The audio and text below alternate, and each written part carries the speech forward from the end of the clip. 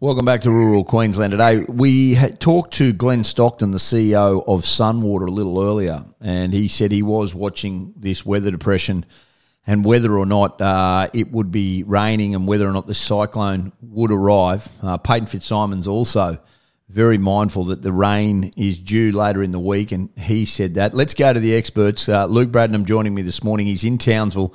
Cyclone Kirrily hasn't formed as of yet, but there is some real expectations of some big falls throughout Queensland come later this week. Luke, good morning. Yep. Thank you so much for being with us.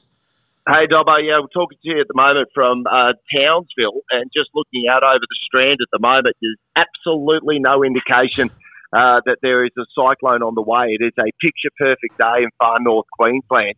And the reason for that is because this weather system, a tropical low at the moment, still 800 k's away, straight off the shore, basically from where we are in Townsville this morning. But it is on its way, and it's packing a punch, Dobbo.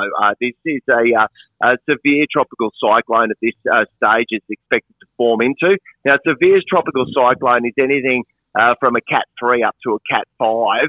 And Category 3 cyclone is wind gusts, sustained wind gusts of 165 kilometres an hour, up to 180 kilometres an hour. So that's what the preparation's being made for in far north Queensland at the moment. But I think the real danger with this system is not just for those of us in the firing line here in North Queensland. It has a lot of similarities to Cyclone Debbie, which struck this neck of the woods back in 2017, and it was a Category 3 cyclone as well. But Cyclone Debbie, even though it was a Category 3, has caused the second most damage in terms of dollars to our state of any cyclone in history. And the reason for that is the weather that it brought as it tracked overland and then became a rain depression and headed south. It brought torrential rain to southeast Queensland. Sure. You'll remember, Dom, you were part of it. Yeah, I do. I saw you on the TV covering it, and it was all hands on deck as this system made its way down into southeast Queensland.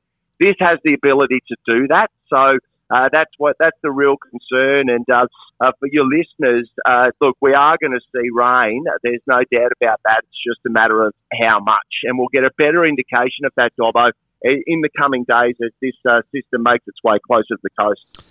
Luke, the weather system throughout Queensland by the end of the week, they're saying big falls throughout rural and regional Queensland. If it's not the damage in the cyclone and you do get the weather, that bodes well for the agricultural industry. And it looks like there will be considerable rain throughout the interior later on in this week.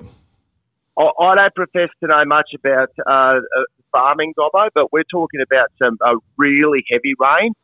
Falls of over 1,000 millimetres are possible for some areas. So we don't want that. We don't want that. We're talking about some potential flash flooding with this event. So it is a time to prepare.